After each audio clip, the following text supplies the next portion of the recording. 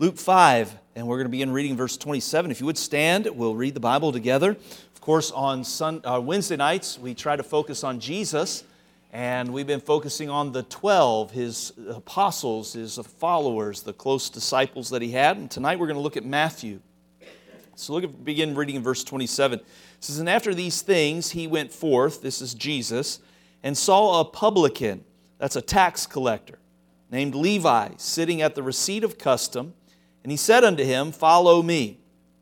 Now I'll explain in just a moment why he's referred to as Levi, but Levi, Matthew, it's the same person. So verse 28, "And he left all, rose up, and followed him. And Levi made him a great feast in his own house. And there was a great company of publicans and of others that sat down with them. But their scribes and Pharisees murmured against His disciples, saying, Why do you eat and drink with publicans and sinners? And Jesus answering said unto them, They that are whole need not a physician, but they that are sick. I came not to call the righteous, but sinners to repentance." I want to speak to you tonight on Matthew, from publican to preacher. He went from publican to preacher. And I want to look at this great conversion and change that took place in his life. Heavenly Father, again, we thank You for the privilege to be in Your house, be with Your people, to sing Your praises, to give glory to Your name, to hear from Your word, to establish our lives on Your truth. And I pray that You'd help us tonight. I thank You for the change that You made in Matthew, the change that You've made in many of us, and we anticipate the great change that You can make in all of us. And we'll thank You in Jesus' name. Amen. Thank you. You may be seated. Appreciate you standing. Many of you will be familiar with this story, but I'd like to tell it again. It's a good story to tell. As a young man, John Newton was pressed into naval life. He eventually worked on a crew that was involved in slave trading. But he didn't get along with the captain. He didn't get along with the crew itself. And so on one of their journeys to pick up slaves, they picked up a bunch of slaves on their ship and they just left him with the slave trader. And he became a slave himself. In 1748, his father sent a crew after him and he was rescued. And eventually he became a captain of his own slave ship. It was in the middle of a giant storm, a very violent storm, that Newton cried out for mercy to God and begged for forgiveness. He was not a believer, but it's amazing how sometimes a trial like that can bring you to your knees. And he knew of the Lord because of his mother, but he cried out to God and begged for forgiveness, and God spared his life. And it was at that moment his life profoundly changed. He gave up his naval career. He gave up his slave trading. He eventually became a pastor at the age of 39, and he began working towards abolishing the slave trade in England. You recognize his name if you're familiar with the story, because his claim to fame is that he became a great hymn writer, and he wrote the hymn, Amazing Grace. Everybody's sung that song in Christendom. Everybody's familiar with it. In his old age, John Newton said upon reflection, and this is a quote, he said, "Though I am not what I ought to be, nor what I wish to be, nor yet what I hope to be, I can truly say I am not what I once was, a slave to sin and Satan. I can heartily join with the apostle and acknowledge that by the grace of God, I am what I am." Those are powerful words, come from a man who not only was a slave trader, was a slave himself. He was a blasphemer, a curser, a foul-mouthed, foul-living individual, but God changed his life. And he penned it in that famous poem, put to song, Amazing Grace, how sweet the sound that saved a wretch like me. I once was lost, but now I'm found, was blind, but now I see. Powerful words. It brought probably all of us to tears at some point in our life. Certainly, John Newton is an amazing testimony of Jesus' power to change somebody's life. We come back to our text tonight because Matthew is another such example. Matthew is only mentioned in the New Testament 8 times. And 4 of those times is just simply because he is on the list of the apostles or the disciples. The other 4 times have to do with his conversion. And you understand when I say that word conversion, I just simply mean how he was changed. A lot of times we say, have you been converted? We mean, have you been saved? Have you become a believer? Have you been born again? Those kind of things. But that word conversion just simply means to change. And the greatest change that happens in somebody's life is when they get saved, when they get born again. But God starts changing our lives as well. And I think it's interesting that 4 times he's just mentioned on a list. The other 4 times have to do every time with his conversion. In fact, I mentioned to you, and we saw it in our text, 3 times he's referred not as Matthew, but he's referred to as Levi. Graham Scroggie said this, "It is likely that the name Levi was changed to Matthew after his call. Probably Levi was his Jewish name, and Matthew his Christian name. As, after his call to discipleship, Simon was named Peter, so Levi would, in the same circumstances, be called Matthew." And that made sense because that day when he was sitting at the receipt, the table of custom, he met Jesus. He didn't anticipate that day the Messiah coming by and said, "Hey, follow me." And he didn't anticipate his life being changed the way it was, but it was forever changed that day.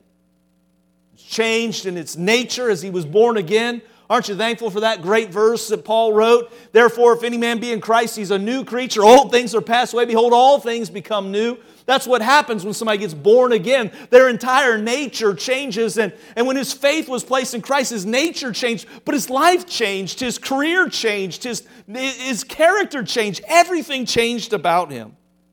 I came across this quote and I like it. If you write things down and you keep track of these things, this is a good one to remember. Every saint has a past and every sinner a future. What do you think about your own life? If you are saved, you are a saint. Now, you hear people say that sometimes, "Well, I ain't no saint," bad grammar for emphasis. And we say things like that, "I'm no saint," but if you're saved, you are. The word saint just carries the idea of being sanctified, being set apart. And when somebody gets saved, they become a saint. And if you've been saved, every saint here has a past. Some of us, it's different. You got saved later in life, and there's a lot of water under the bridge. There's a lot of baggage that you brought to your salvation. Others that we got saved when we were younger in age. And that doesn't really matter when you get saved. It matters that you are saved. And we've talked about that in this particular series. And so we say that every saint has a past, and every sinner has a future. Aren't you thankful with the Lord Jesus Christ that He gives us hope, He gives us light, He gives us a future, He gives us a brighter day, He gives us the possibility to change. Matthew is an example of that. So I want to give you this evening 2 truths that Matthew's conversion from publican to preacher teaches us. 2 truths his life teaches us. I want you to see them tonight. And I hope these truths excite you. I hope they don't bore you. Again, I think sometimes as a pastor, you think, well, I look at my notes and I look at the text and I look what I've drawn out of it and I think, well, they already know this. But the truth is we need to be reminded so many times of the truths that are contained in God's Word. We need to have them reinforced in our life. And so I want you to see truth number 1. Sinful men will be received. Sinful men will be received. A good living could be made as a tax collector. Somebody said a good living could be made if you had high financial aspirations and low ethical standards. And that's kind of what these guys were, these tax collectors. They were kind of shady characters. They collected taxes for the Roman government. And you think about, if I say, I saw this in the news here recently, and you've seen it in the last several months, that the current administration is trying to bulk up the IRS and hiring, I can't remember how many more IRS agents. Did that excite everybody?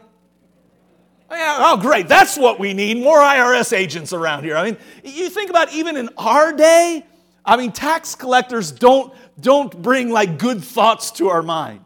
Well, in that day, it was even worse, right? These people were because they were employed for the Roman government that was viewed as a system of oppression to the Jewish people. They viewed them as extortioners and they viewed them as traitors.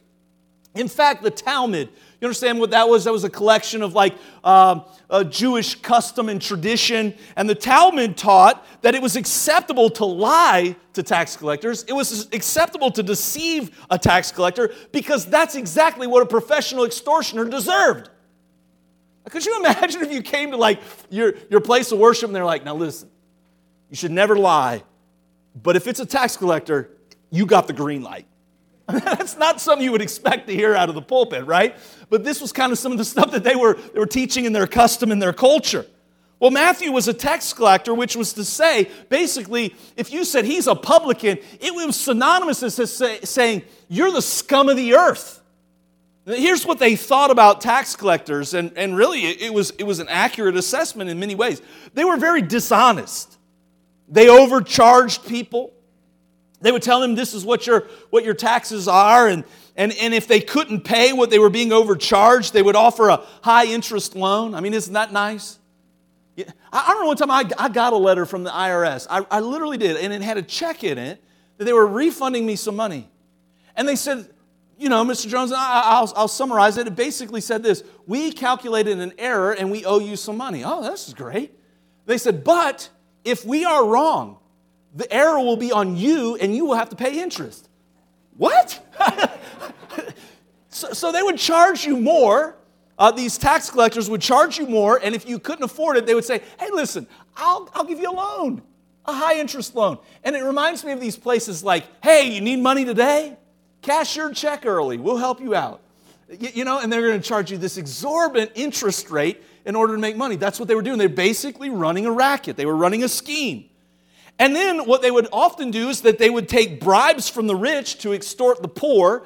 And all you have to do is read your Bible and see what God thinks about those things. Remember we were just in Habakkuk on Sunday morning. We saw how God pronounced woe on the people of Babylon and applied it to the nation of Israel. And one of those things was they were self-ambitious, meaning they were extorting people for their own personal gain. And God thought that was a very, very bad thing to do. God does not like those kind of things. But here that's what they were doing. They were dishonest. They were also disloyal. He was considered a traitor.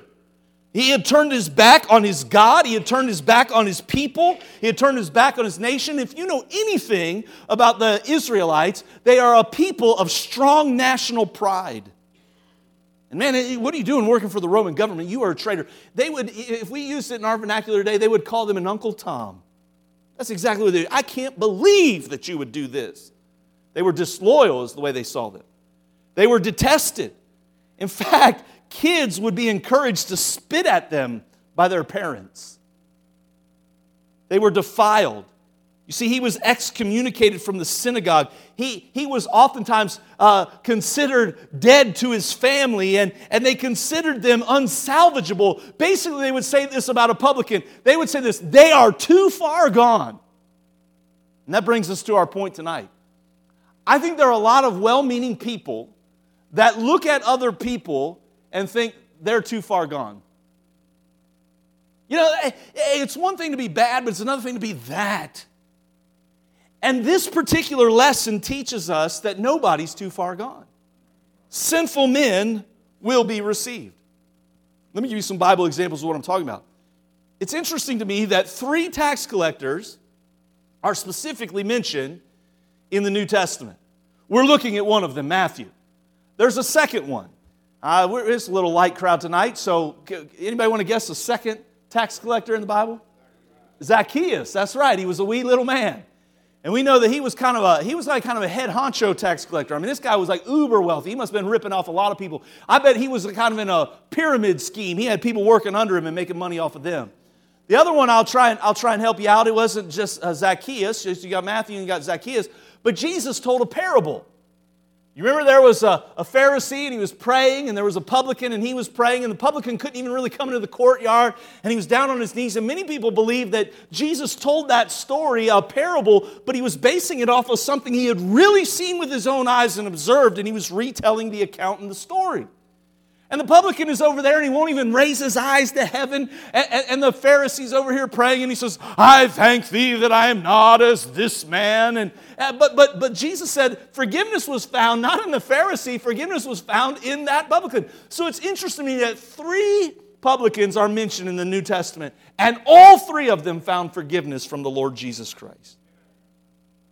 What that teaches us is this, and Jesus emphasizes it in the text: we are all lost sinners in need of a Savior, and that's exactly why Jesus came. That's what he says again. We'll read it because there's just wonderful verses. I've highlighted them in yellow in my Bible, and I would encourage you to mark them up the same in yours. And Jesus answering said unto them, they that are whole need not a physician, but they that are sick. I came not to call the righteous, but sinners to repentance. You know what Jesus is saying in those verses there? If you're taking notes, just get this message. No one is too bad to get saved.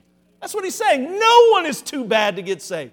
Listen, I've taken the Bible and I've tried to lead some people to Christ, and I've had people say to me, "Oh, preacher, sir, you don't know what I've done. You don't know what I've been a part of. Oh, God couldn't save me." My friend, I don't care who you are and what you've done. God can reach to the lowest of lows. Sinful men will be received. In fact, what Jesus is telling us in this text, He says no one's too bad to be saved. But here's what He adds. There's some people too good to be saved. You say, what do you mean by that? He said there are some people that think they're so good that they'll never come to the Savior and they'll never be saved. Until we all realize how bad we are, we never will be saved. And He reminds us that. Hey, there's nobody I can't save. There's some that are so stubborn they won't get saved.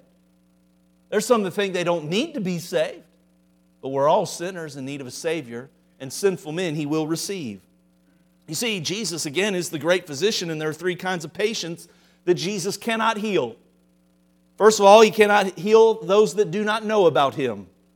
That's why we believe in going out into our community. That's why we believe in SOS Saturday. That's why we believe in being a witness. That's why we believe in what we did with Operation Neighbor, trying to get booklets into our neighbors' hands that contain the gospel. Why? Because there are some people that don't know. Yes, right here in South Carolina, buckle of the Bible Belt, there's still some people that don't know. Hey, listen, I'm telling you right now, I am sometimes blown away by some of the students in our Christian school that don't know very much Bible. What do you think about some of the kids that we bring in for Kids Crusade and coming to Sunday school and so have no concept whatsoever of the Scriptures? I'm just simply telling you, don't kid yourself and think that there aren't people that live right here in our community that are ignorant of what it means to be saved and who Jesus is. That's why we also believe in missions. Why? Because there are people all around this world that they need to hear. And if they do not hear of the Savior, they will not be saved. Here's another category, those who know about Him but refuse to trust Him. I guarantee you, I'm talking to people, and I know I've got them in my life and in my family that know the gospel, but they refuse to believe it. I may be preaching to somebody right now. You're sitting here going, "Oh, this all religious stuff, and man, this Bible stuff, and blah, blah, blah." And you know about it, but you refuse to believe it. Listen, if that's your case, it's not that He can't save you, it's that He won't save you because you won't allow it. Number three, there are those who will not admit they need Him. But I'm telling you this right now. You can categorize it all you want, but it's never because you're too sick to be healed. That's never the problem. John 6:37 says this, "All that the Father giveth me shall come to me, and him that cometh to me I will in no wise cast out." I know sometimes people, hey, we sing old hymns around here. We sing new songs and stuff too, but we sing old hymns around here, and I like those old hymns. There's a reason they've lasted for hundreds and hundreds and hundreds of years, because they have timeless truths to them. Now, I don't know about you and what your church background is, and I don't know if you grew up singing this one, but I grew up singing this one, and I don't know if we sing it around here very much, Brother Mark, but it goes like this: "Sinners Jesus will receive. Sound this word of grace to all. Who the heavenly pathway leave, all who linger, all who fall. Come, and He will give you rest. Trust Him, for His word is plain. He will take the sinfulest. Christ receiveth sinful men. Sing it o'er and over again. Christ receiveth sinful men. Make the message clear and plain. Christ receiveth sinful men." Listen, I just want to make that pronouncement here tonight. Sinful men will be received. I've never seen the Lord Jesus cast somebody out. No, friend, don't get to the place where you think in your life somebody's too far gone, that God can't reach that one, that God won't reach that one. I'm telling you, sinful men He will receive. We don't understand it the way we ought to. In the context of their culture, this man Matthew was the last guy that they thought they wanted to see saved and that could and would be saved. Let's get to the second point. Sinful men will be received, but let's point this out. Sinful men can be or will be reformed. Sinful men will be reformed. Now that word reformed means having been changed in such a way as to be improved. Changed in such a way as to be improved. See, when a person is converted to Christ, remarkable changes take place in that person's life. I think that's what the 2 Corinthians 5:17 is all about. Therefore, if any man be in Christ, he's a new creature. Old things are passed away. Behold, all things become new. What that's signifying is, if you study the context of that verse, is it doesn't necessarily mean that immediate change of every variety is going to take place as soon as somebody gets saved. Listen, I've seen that happen. I've seen some people get saved and they dump all their liquor down the drain. They get rid of their cigarettes. They get rid of this sinful lifestyle and they never touch it again. I've seen that. But most people struggle and still battle through that stuff in their life. And everybody wants to say, well, if you didn't change all that stuff when you got saved, then you didn't get saved. Listen, don't make that connection. That's not what the context says. The context in that passage says that you're changed on the inside. You become an ambassador. You were an enemy. Now you're a friend. It gives the outline of exactly what changed. Your nature is now changed, which gives you the possibility to change. But I do want you to see this, that Matthew gave some serious evidence that his nature had been changed. We'll see it in our text. Look at verse 28. And he left all, rose up, and followed him. I marked that, left all, rose up, followed him. I love that. It gives us those couplets of words right there. But notice what it's teaching this. It's showing evidence that his conversion, his change was legit. I love how it says there, he left all. Meaning this, here's what he did. When it says he left all, it means he separated from his wickedness. Look, guys, you can't change if you don't turn your back on the things that are sucking you down and pulling you down. He said, no, I'm going to leave that, and I'm going to change that. I'm going to get away from that. See, sometimes what that means is I've got to get away from certain friends. I've got to get away from certain places. I've got to get away from certain stuff. And he made that change in his life. Notice what else he did. He arose. He elevated his living. I love that. I think literally, I believe in the literal interpretation of Scripture. Literally, it means he was sitting down at a table and he got up. That's literally what it's saying. But I think symbolically you could say he was on a low plane in his living and he decided to do what our theme is this year. He said, I want to get to some higher ground. I'm tired of low living. I'm tired of being down here. I want to be up here. And so he started going. Listen, you can't. I understand sometimes we might be down here and we think, man, I want to be up there. But you can't just stay down here and want to be up there. You at least got to take one step at a time. And that's what he did. He started to arise. And I bet it took him a while to get there. But at least he was moving in the right direction. So he left it, he arose, and then I love this. This is, I think, the most important one. He followed him. What that's saying there is he decided to submit to God's way.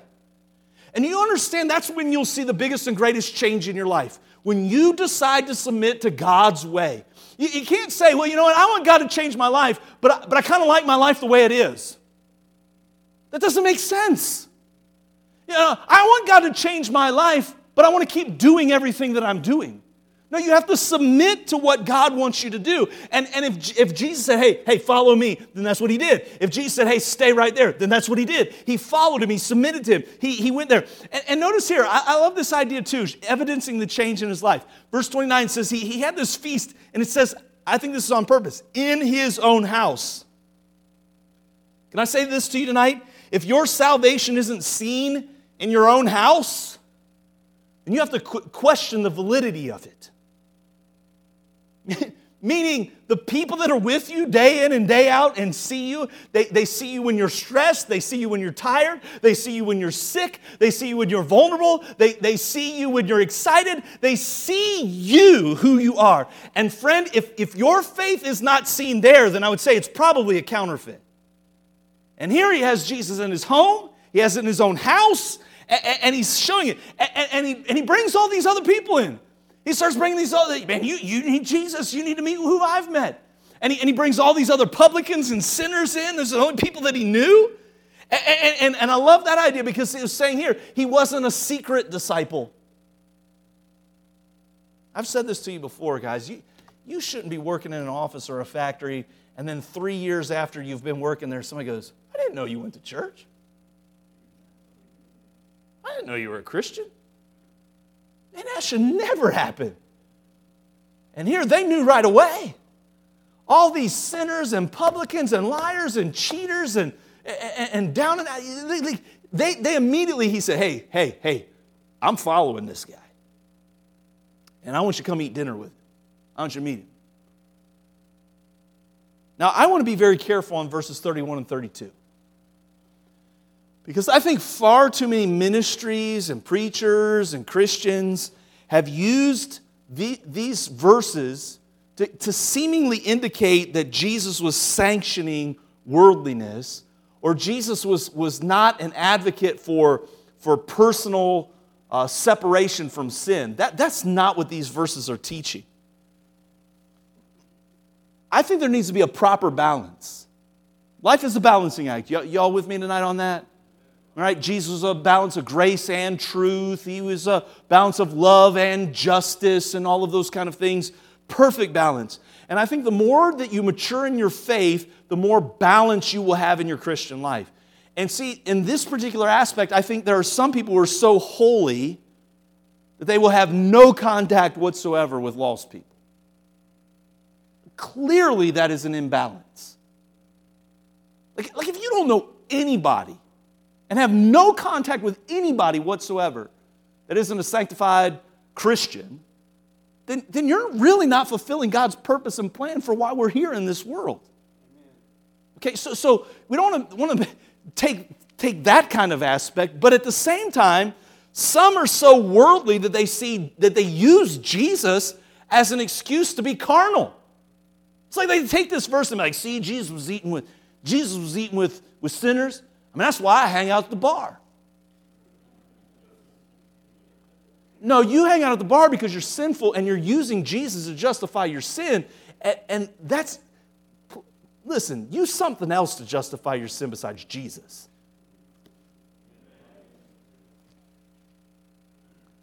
What this teaches about our Lord is He came into contact with all kinds of people, but here's what He always did. Please don't miss this. He came into contact with all kinds of people. So lest you think He was just hanging out with the publicans and the sinners and the prostitutes, He wasn't just doing that. He was hanging out with the Pharisees too. He was around all kinds of people. Why? Because He came to call them all. Here's the thing. He was around all kinds of people, but He always called every one of them to repentance.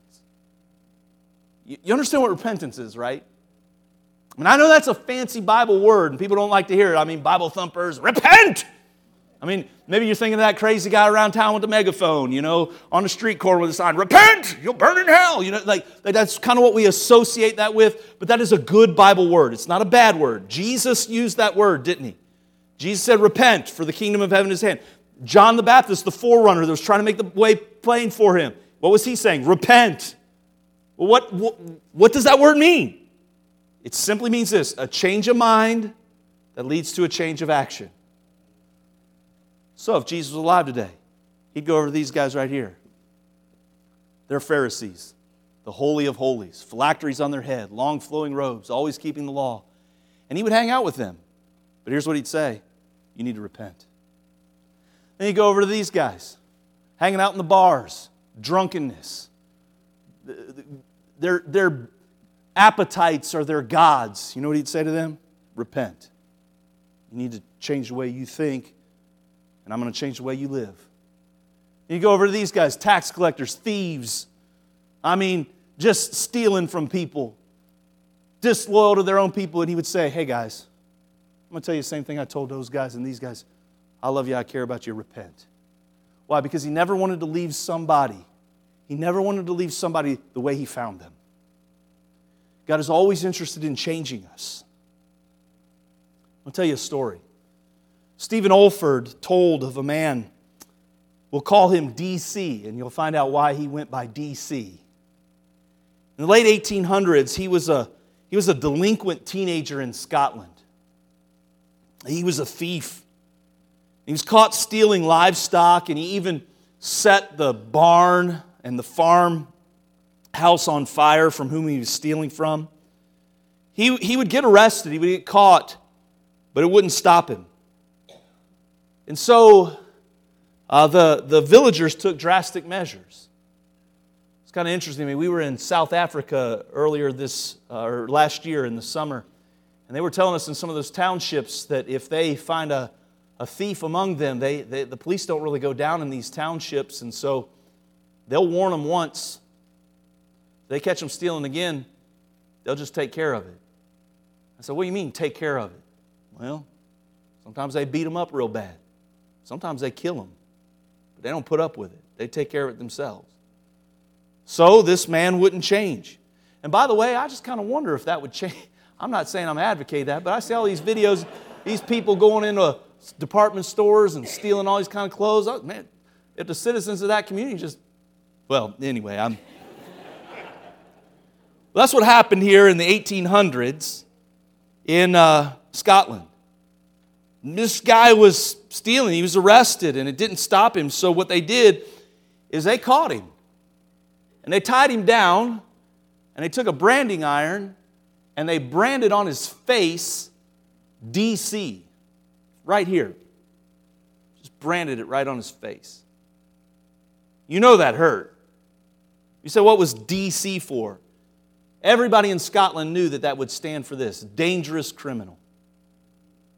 Everywhere he went, immediately they would see that branded on his face. I mean, you would notice that. And everybody in Scotland knew that meant dangerous criminal. Eventually, he didn't change his ways after that. He stole enough money to buy passage to America. He ends up in Chicago. This is a true story. He ends up in Chicago, and he hears the preaching of the famous evangelist, D.L. Moody. He gets saved. His life drastically changes. He gets honest employment to be a shoe repairman. He never marries. He's working honestly as a shoe repairman. And he gets a little ministry, and his ministry is to teach teenage boys the Bible. That's what he does. He invests his life in teenage boys, and he makes an impact on their life. Everyone knew he had a rough past, and they would often ask him, they would say, what's the DC? And he would just kind of blow it off. He would just say, well, I just kind of had a shady past, but Jesus changed my life. And he would witness to them and try and invest in their life, but he would never tell them their story. And so when he died, there were hundreds of people that came to his funeral. Hundreds. Most of them were boys that were in his little Sunday school class, his little church ministry, and they were just touched by how this man had impacted their life. The pastor that was officiating his funeral got up and said this. He said, after knowing DC for all of these years, I finally know what DC stands for.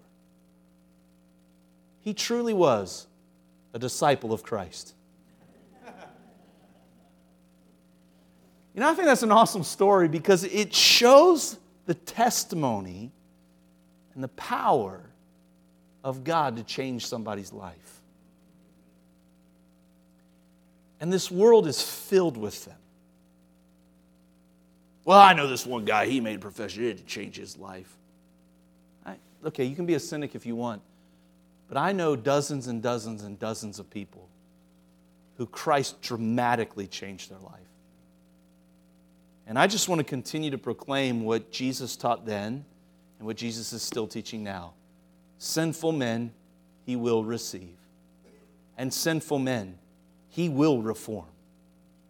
What we need to do is leave all, rise up and follow Him, and just watch the changes start happening in our life.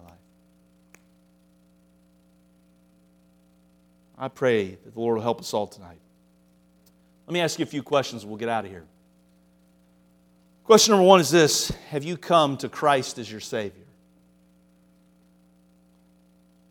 Have you come to Christ as your Savior?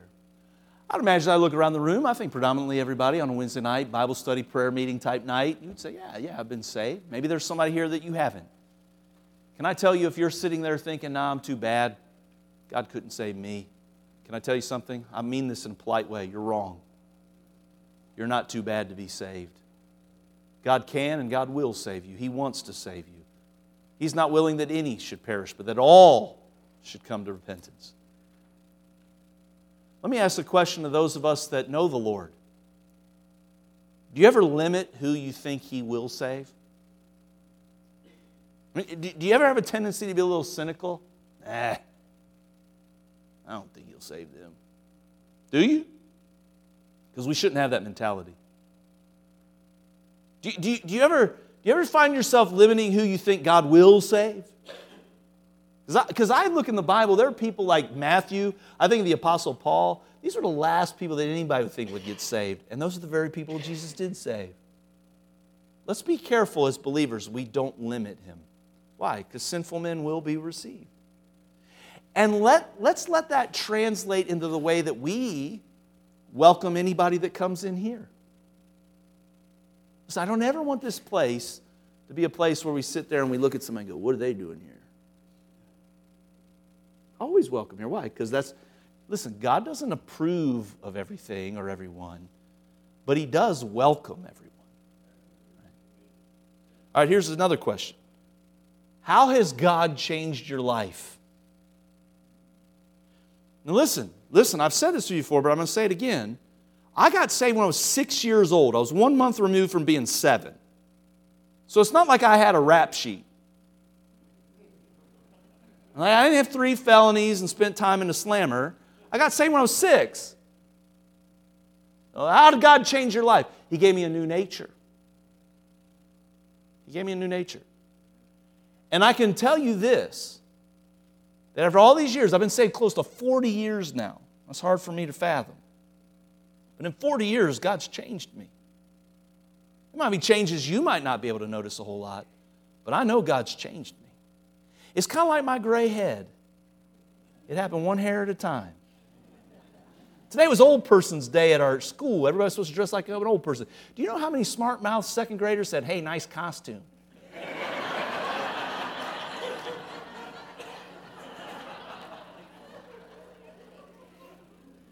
These gray hairs, they changed one at a time. And do you know God changes us one service at a time, one moment at a time, one issue at a time. He just kind of works here and works there and works there. We love the radical transformation, and that happens sometimes. But most of the time, it's just... So I'm asking you, how has God changed your life? I think this is an even better question. Not how has God changed your life, how is God changing your life? Because I don't want to be these people, well, you know, I used to do this and God changed me. But how is he changing me right now? Like, what is God speaking to you about? What is God working in your life about? Because he's continually calling us to repentance. He's continually reforming and changing us. Here's a great question, too, for those of you that really care to grow in your spiritual life. How do you need God to change you? See, most of us resist change because we kind of like it the way it is. But if we're sensitive to the Holy Spirit in our life, and if we truly are adopting the theme that we have, that we want to get to higher ground, then we ought to be saying, hey, God, what are some areas I need to change? Or we need to be recognizing the areas we do need to change and asking him to help us in that. So in your quiet time today, did you confess your sins? Did you say anything to God? God, I'm really struggling with this. I need you to change me. I got this desire, and it's not a holy desire. Change that. God, I'm not disciplined in this area, and I need to do better in that. Change me in that. Help me. I wonder what your prayer is tonight, what you would say, God, I really like to see you change me here. Because I want to remind you, he will receive sinful men, and he will reform sinful men.